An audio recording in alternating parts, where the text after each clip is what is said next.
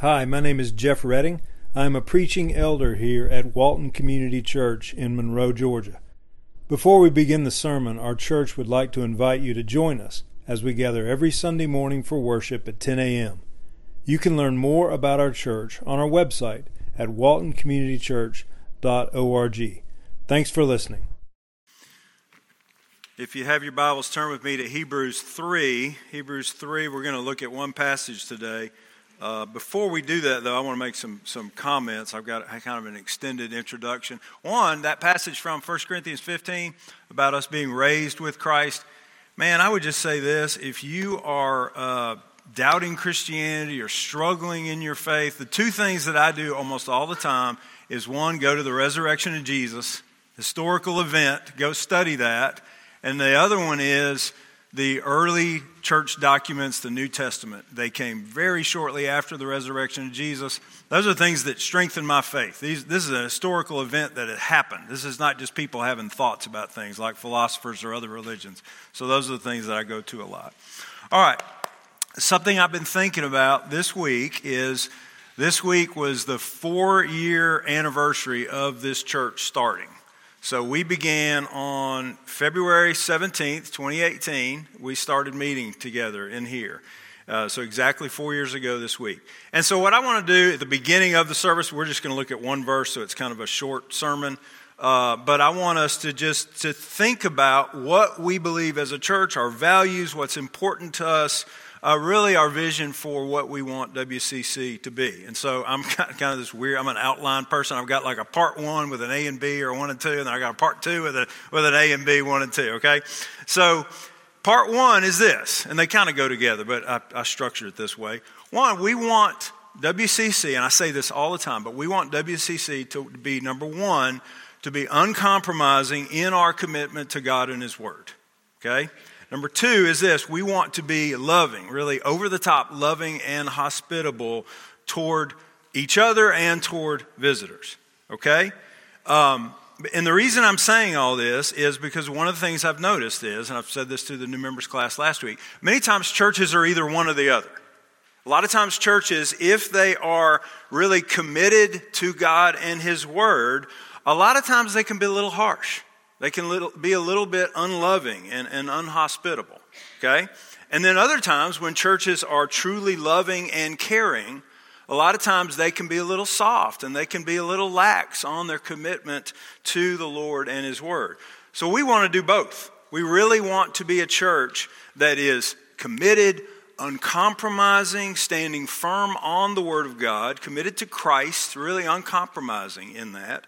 And we want to be loving and caring and hospitable.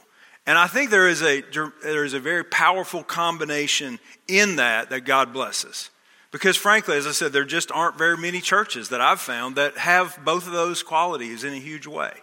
And I think God is looking for churches to bless them that are truly committed to Him and are truly loving and caring. So we want to be that. So if it's the Lord's will, we want God to use us in a big way. We could say we want to use the Lord to use us to bring about a spiritual change in the climate in this area. It may be a small way. It may just be 50 people, 100 people. But we want God to be used by God to bring about change in this area, in our community. And one of the ways that we do this, and I've said this before too, is we take God very seriously. We take His Word very seriously, but we don't take ourselves seriously. We can laugh at ourselves. I can laugh at myself, and there's a lot to laugh at. Okay, so we don't need to take ourselves too seriously. I hope you sense that at WCC. Although we sort of have a high church liturgy, but we're still an informal church. I mean, I don't come up here with like a black robe, right? That would be, if I had like a Darth Vader cape or something, that would be pretty cool. Then if we had, like church discipline, I could say, I find your lack of faith disturbing.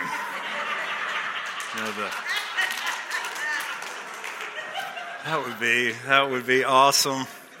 But we don't take ourselves seriously, but as I said, we do take the Lord and His Word seriously. And that's what I want for this church. And I would say this too, about being welcoming and hospitable. Something to think about.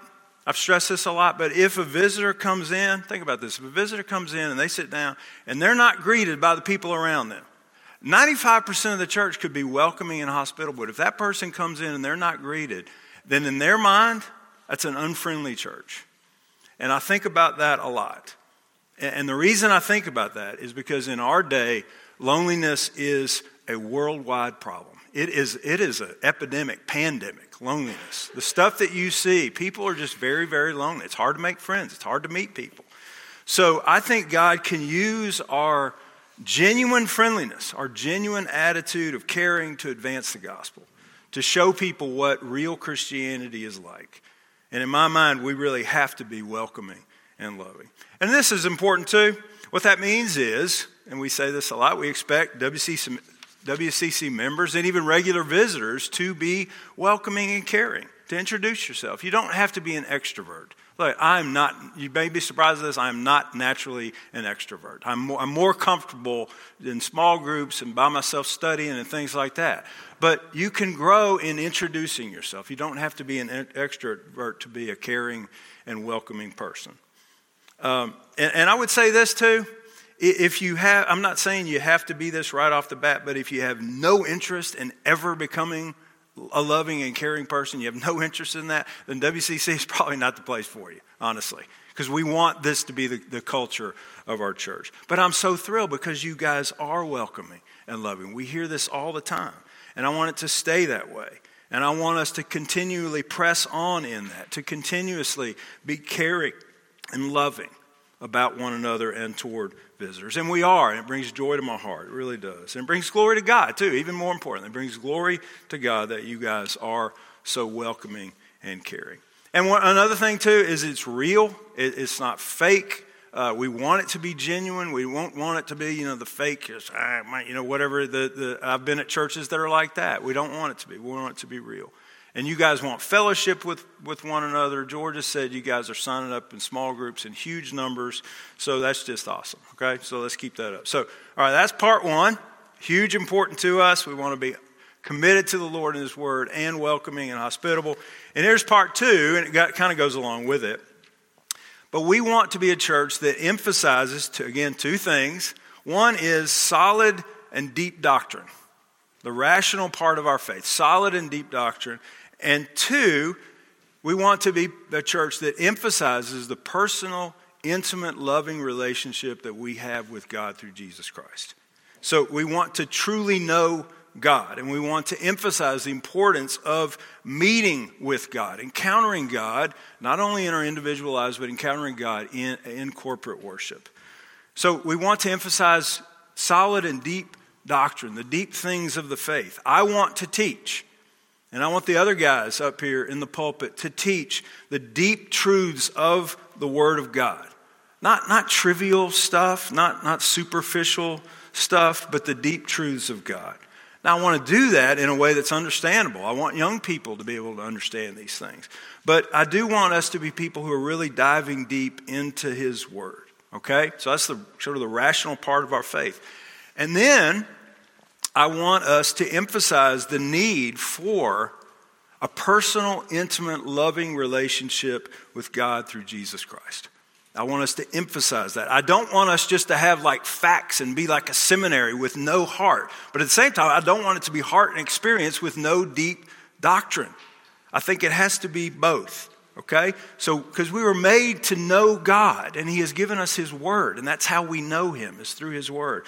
We're made to know Him intimately, not just facts about Him. There's a difference. I remember the book J.I. Packer's Knowing God. It's knowing God. It's not knowing about Him. There's a difference. There's a difference. And there's a mystery of encountering God, being in His presence in a special way. There's an experiential part of the faith. Understanding the mystery of being in His presence. Like I said last week, when we open up the Word of God, the Holy Spirit is speaking to us. He's talking to us. When we hear the Word read and preached in here, when we partake of the Lord's Supper, I try to say that on a regular basis, that there is an intimacy, there's a fellowship with God going on that happens in a special way. So when we hear the word, when we're singing praises, when we're worshiping the Lord, we're encountering God in a special way. And so that's really my heart. So both the rational part of the faith and encountering the Lord and really being in His presence and growing in our love and devotion for Him. And what I've found is nowadays, and I've heard this from many of you guys as well, is that a lot of churches today, they don't do either one. They don't do either one. There is no deep doctrines of the faith. There's no deep study of His Word. And there's no really loving and intimate fellowship with the Lord. I've said this before. A lot of times church services today are more like a TED Talk and a concert. It's like a motivational self-help thing with a little music thrown in. That is not worshiping God. That is not what we're made for. Okay? Motivational talk, it's more of a performance, very little participation. That's one of the things we strive to show too, is that all of us participate in the service. So all these things are important to us as a church. And what we want to do is grow as disciples of Jesus Christ. We want to grow in our love for the Lord. We want to grow in the grace and knowledge of who He is. And God is honored in that. He gets the glory. It's for His praise. That's what all of our lives should be, for the glory of God, to show how awesome He is in our lives. That's it. And also, not only is it for His glory, but it is for our good as well. Okay? So that's who we are as a church. And as I said, on occasion, I just want to stress these things to kind of remind us about what we want to be as our church. All right, let's turn to Hebrews 3. We're going to be looking at just one verse today, Hebrews 3, verse 13. We're continuing our sermon series through the book of Hebrews. And so Hebrews 13, I just want to spend some time thinking about this verse today. I'll read it and we'll talk about it and think about it. Hebrews 3:13, but exhort one another every day, as long as it is called today, that none of you may be hardened by the deceitfulness of sin. I want to spend a lot of time thinking about this phrase, really the deceitfulness of sin. For over a month, I've been thinking about this phrase, and God has really just worked it in my heart. So I feel like God has brought some clarity to me about these things with this phrase, deceitfulness of sin. So I want us to think about that. Before we look at sin's deceitfulness, notice this. In this verse, the writer to the Hebrews says, but exhort one another every day, as long as it's called today. So the writer is encouraging us to exhort one another. And within the church, that's who he's addressing. He's talking to the church. So within the church, we need to exhort one another, encourage one another every day on a constant basis. We need to be people who are exhorting one another in the faith, encouraging one another to remain faithful to the Lord Jesus. We need each other. We need each other to fight sin. We need to encourage each other in this. And God uses the church, He uses one another in our fight for holiness, in our fight to remain faithful to the Lord. And so the writer here says, exhort one another every day. He also says this, as long as it is called today. I love the way that he keeps talking about today. If you looked at it, we talked about that a little bit last week in Hebrews chapter 3. He keeps talking about today. And I think he's saying that because every day that you're in is today, right? Every day that you are experiencing right now is today. What he's saying is there's an urgency to this. There's an urgency to the fight to remain faithful to the Lord and live lives of holiness. We see the importance too, that in this urgency, we see the importance of the church in helping one another, exhorting one another, as I said, to fight the good fight of faith, to encourage one another in this. So that's the first part of verse 13. We're to exhort one another within the church. Now, why? So let's think about the verse. Why? What's the purpose of exhorting one another? Well, it says right there, so that none of you may be hardened by the deceitfulness of sin. All right, let's look at the first verb there in that little passage. None of you may be hardened by the deceitfulness of sin. None of you may be hardened. In this passage in Hebrews 3, the writer is frequently talking about the heart. And he says, I don't want your heart to become hardened toward God. I don't want your heart to become calloused.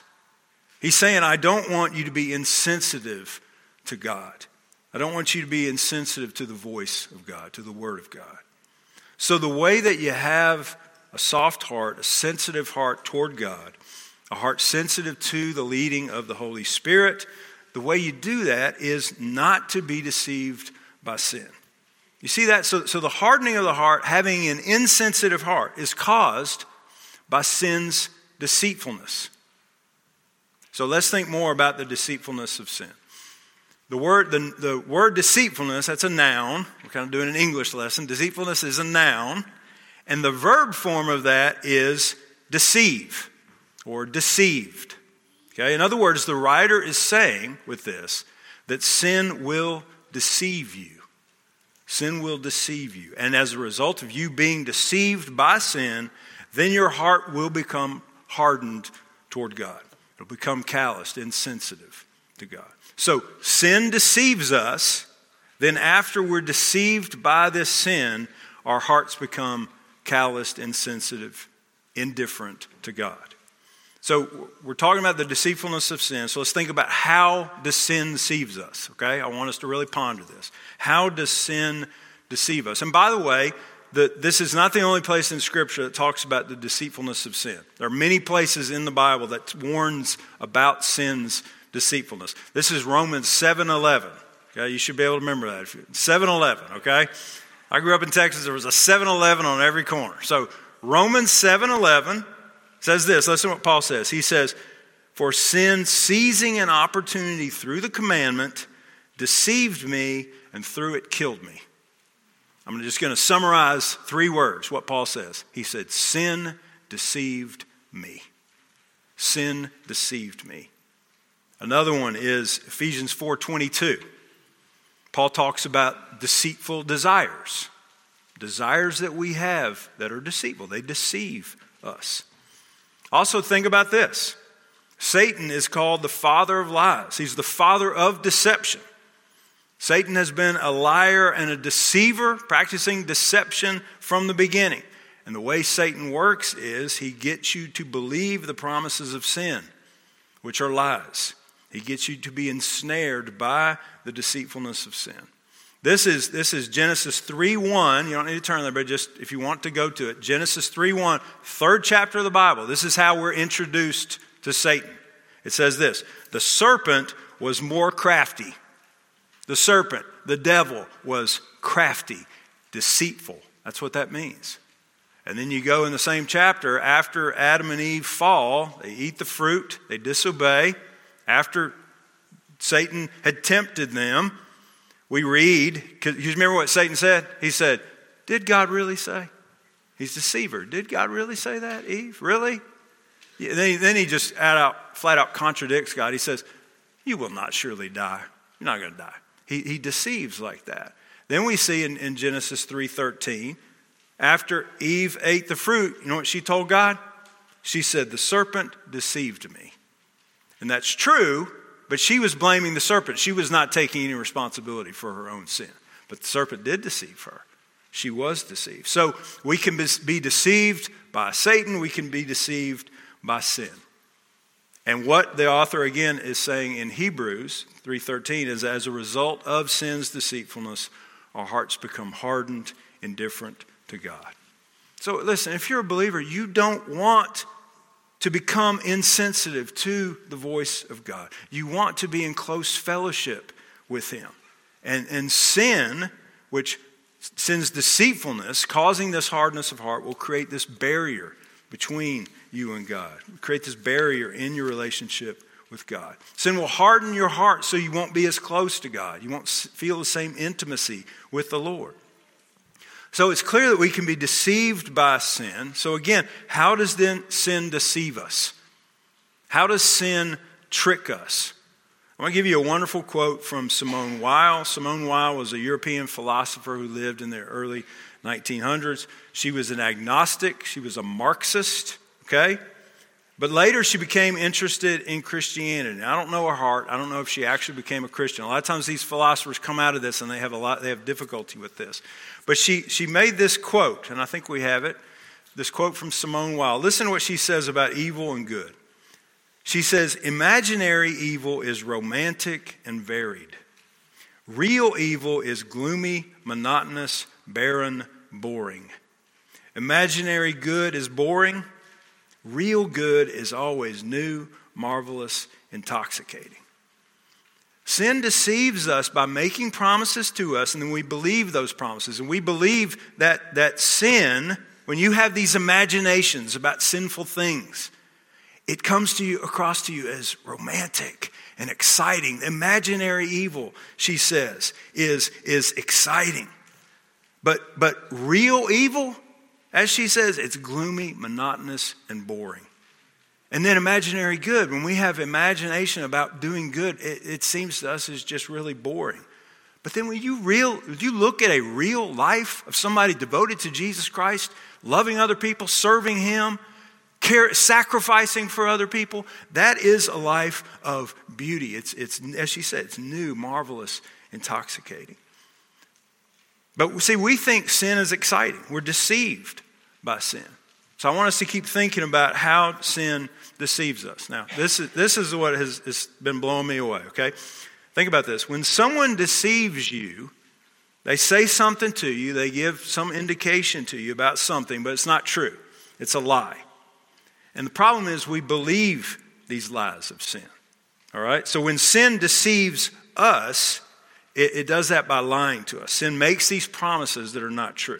The problem is, as I said, we believe these lies of sin. Instead of believing God, we believe sin's promises. So sin deceives us. And as I've been pondering this phrase, the deceitfulness of sin, I realize this. When we're being deceived by anything, doesn't matter what it is, but when we're being deceived, in that moment, we don't know we're being deceived. We don't know it. We don't realize it. We don't know we're being deceived. If we were aware that we were being deceived, then we wouldn't be deceived, right? But in that moment, when we're being deceived, we don't know it. And that's the scary part. Something else to think about. Think about a person who is engaged in some secret sin. Okay? So the person is in some secret sin. It can be anything. They can be stealing in some way. They're cheating on an expense report or cheating on taxes or whatever. They're engaged in some secret sin. They're looking at images they shouldn't be looking at and fantasizing about them.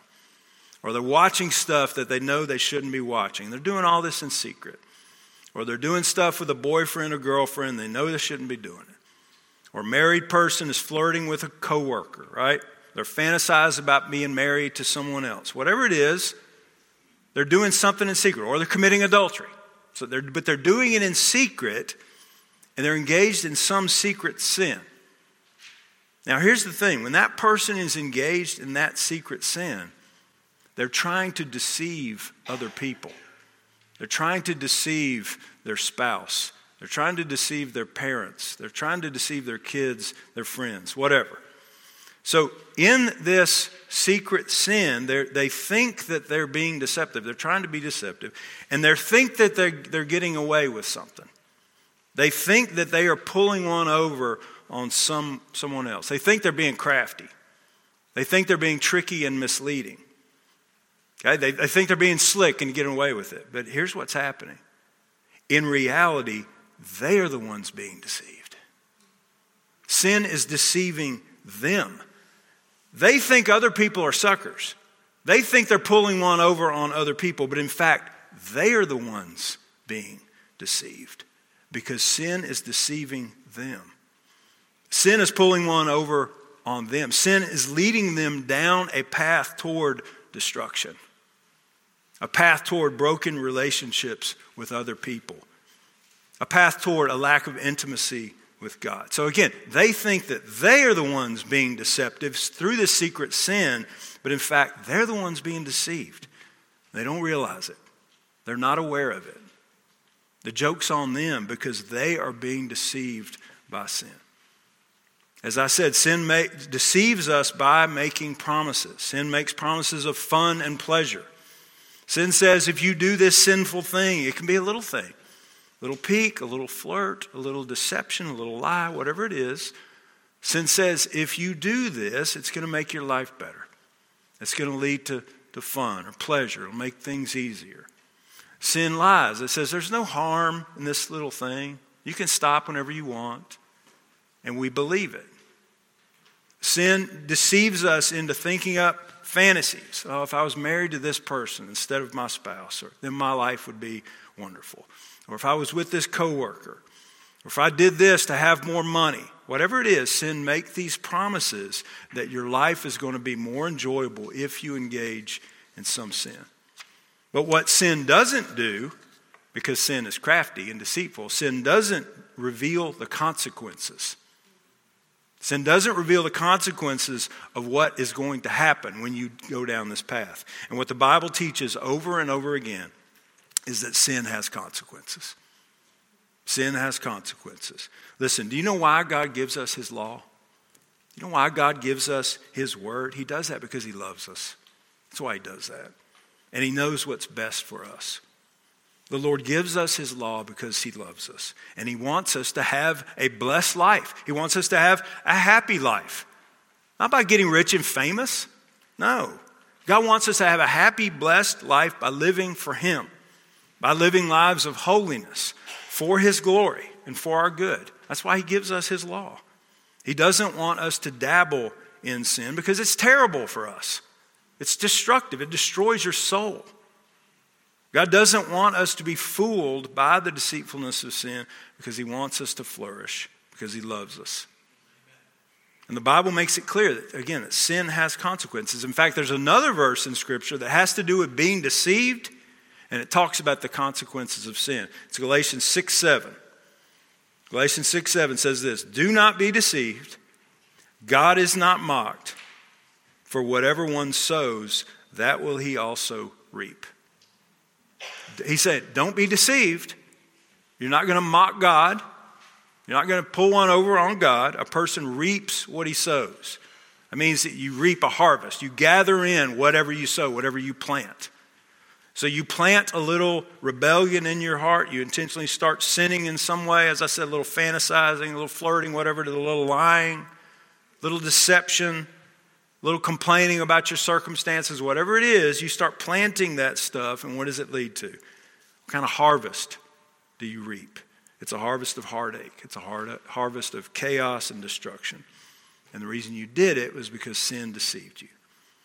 Now listen, I've stressed this before too. We're always going to have sin in us. This side of heaven, we're never going to be completely free from sin. But this is the key, we've got to fight it. We've got to fight sin. We have to fight it every day. We can't give in. As we pray every single week together, Father, lead us not into temptation, but deliver us from evil. We pray that every week. And when we sin, which we will, we have a time of corporate confession every week. And we even pray, Father, forgive us our debts. Forgive us our sins. And when we sin, we repent of it. And repentance means actually turning away and taking real practical steps to turn away. It doesn't mean, I feel kind of bad for my sin, but I'm just going to keep on doing it. That's not repentance. Repentance is turning away in a real way, taking practical steps to turn away. So we have to fight sin. And we can't underestimate the deceitfulness of sin. Elizabeth Elliot said this. My wife told me about this quote, and I think it's great. I don't know if we have it. Yeah, thank you, Topher. Elizabeth Elliot said, spiritual strongholds begin with a thought. One thought becomes a consideration. A consideration develops into an attitude, which leads to action.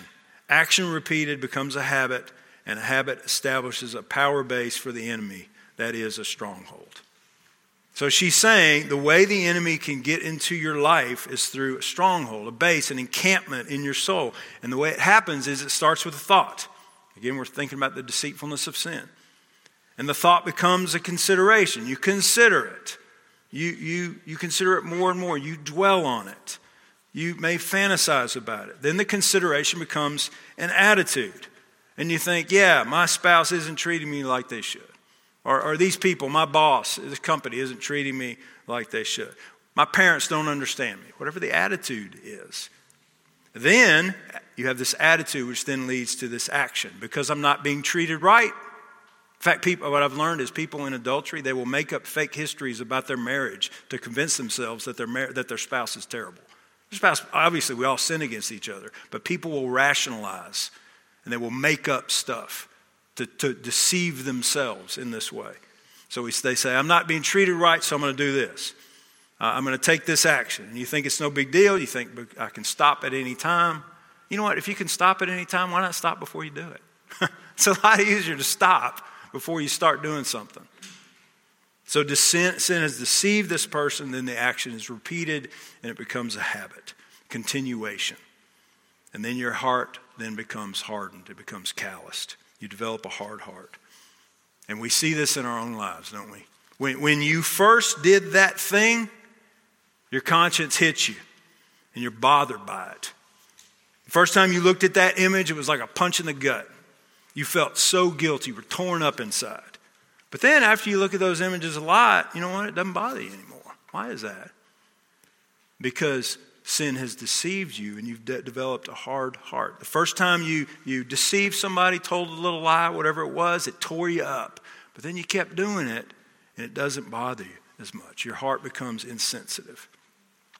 There was a guy I knew one time, it saddens me to think about it. There was a guy I knew one time who was so prideful about how correct he was in his doctrine and how other people were just so lame. They were not nearly as solid in their doctrine as him. He was sold out for the Lord, and all these other folks were lukewarm. They were lame. But then get this dude got caught in adulterous relationships, multiple adulterous relationships. And you know what he said? He said, well, we all have our weaknesses. It was not a big deal to him. Other people's sin was really horrible, but his wicked, foul, evil sin, it was just like, well, we're all sinners. We all have our weaknesses. And a lot of times we can do that. A lot of times we can hate other people's sin, and we don't really hate our sin too much if we're honest. This is how sin deceives us. I knew another church guy who was caught in adultery, and the way he responded was by lashing out at all the hypocrites in the church. I was like, you're in gross, wicked sin. You ruined your lives and the lives of those around you, and you got caught. And instead of being broken and repentant, you start blaming other people about how they're hypocrites. This is how sin deceives. This is the deceitfulness of sin. And many times there are people in the church who go down a path, they start doing something, and they never thought they would go down that path. That's why we need to have a healthy fear of sin. We need to have a healthy fear of what sin can do when it deceives us. So the question is, how do we keep from getting tricked by the deceitfulness of sin? Real quick, I'm almost finished. One is prayer. Just pray that God will reveal to you areas in your life where you're most susceptible to sin's deceitfulness. Just pray. Ask God to help you in that.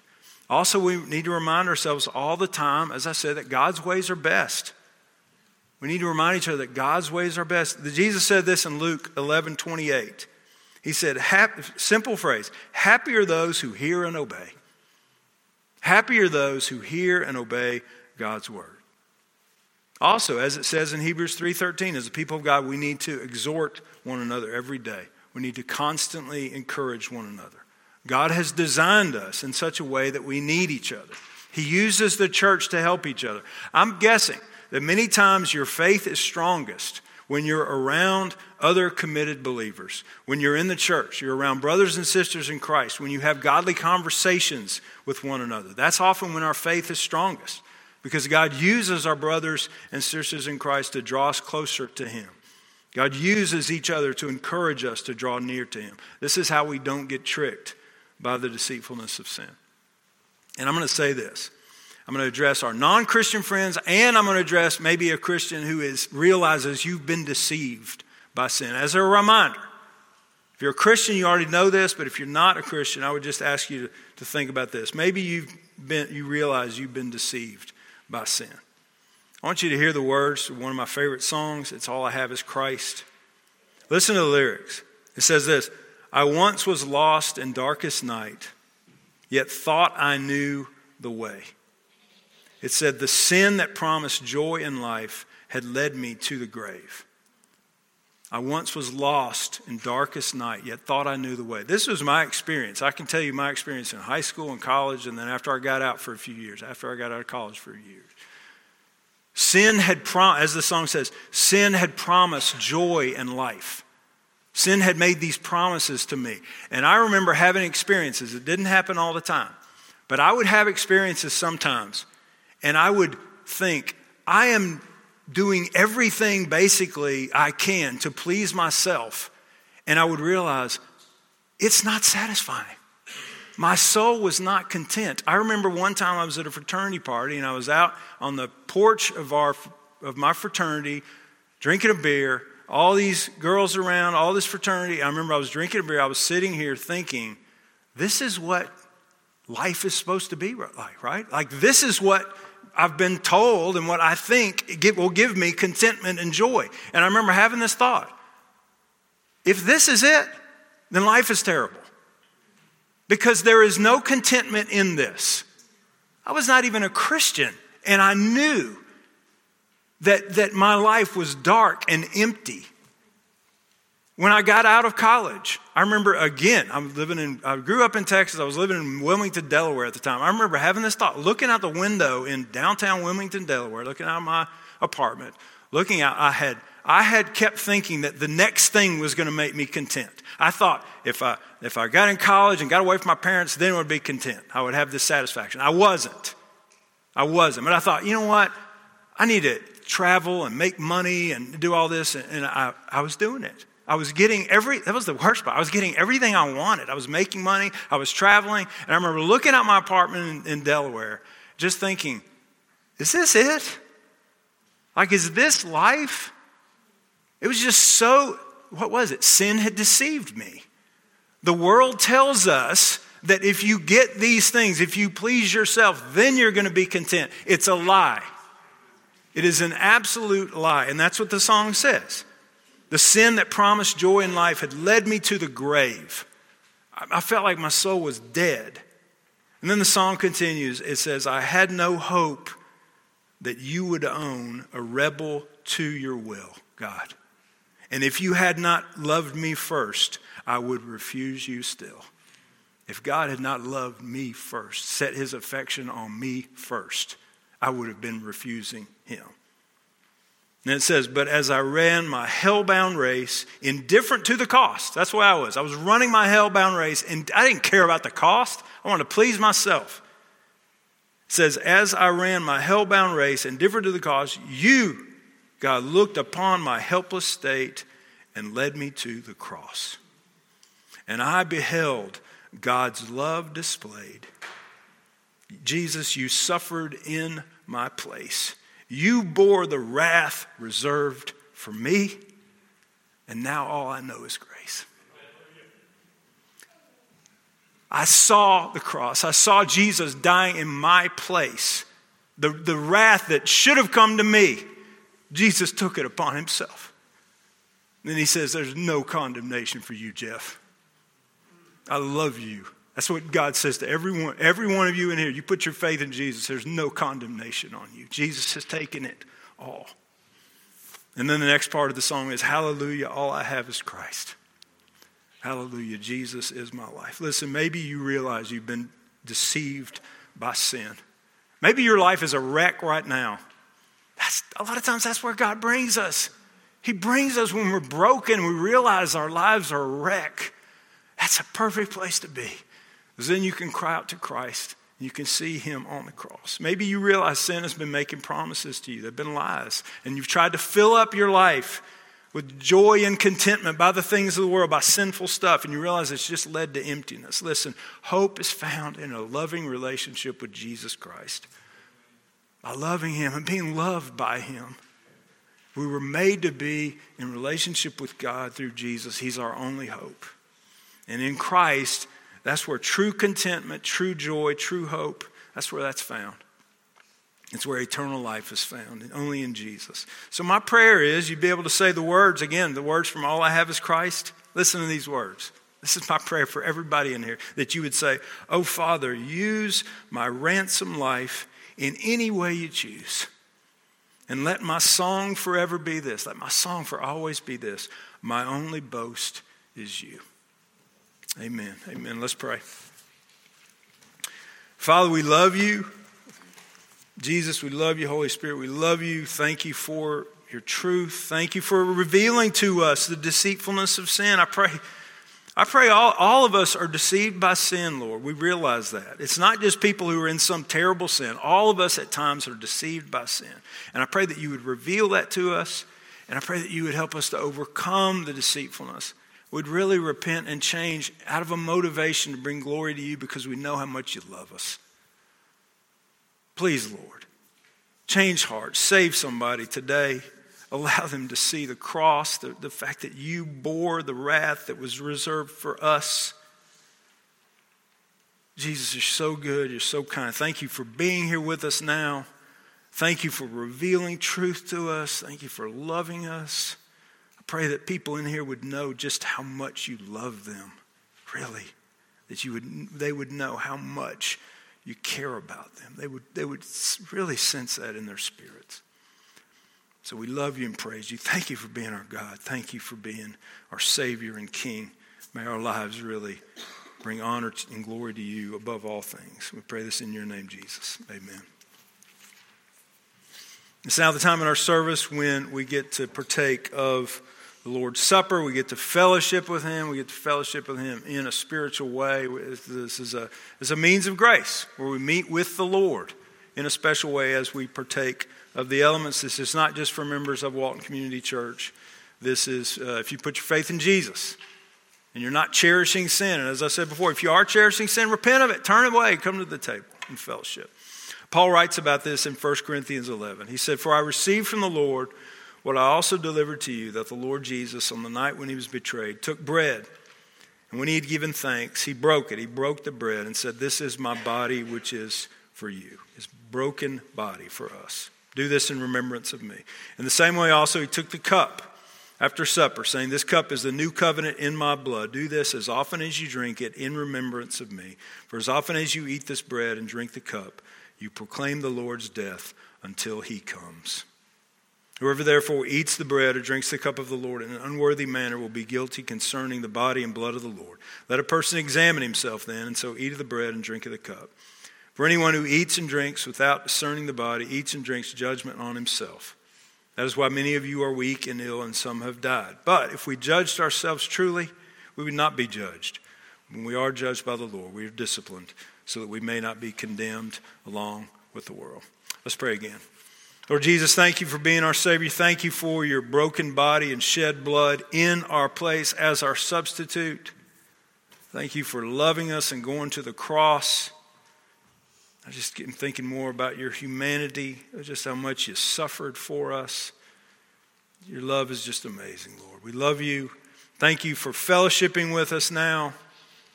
Again, I just pray for folks here. I pray all of us would truly know how much you love us and what you've done for us and how you guide our lives every day. So we love you and praise you. We pray this in Jesus' name. Amen.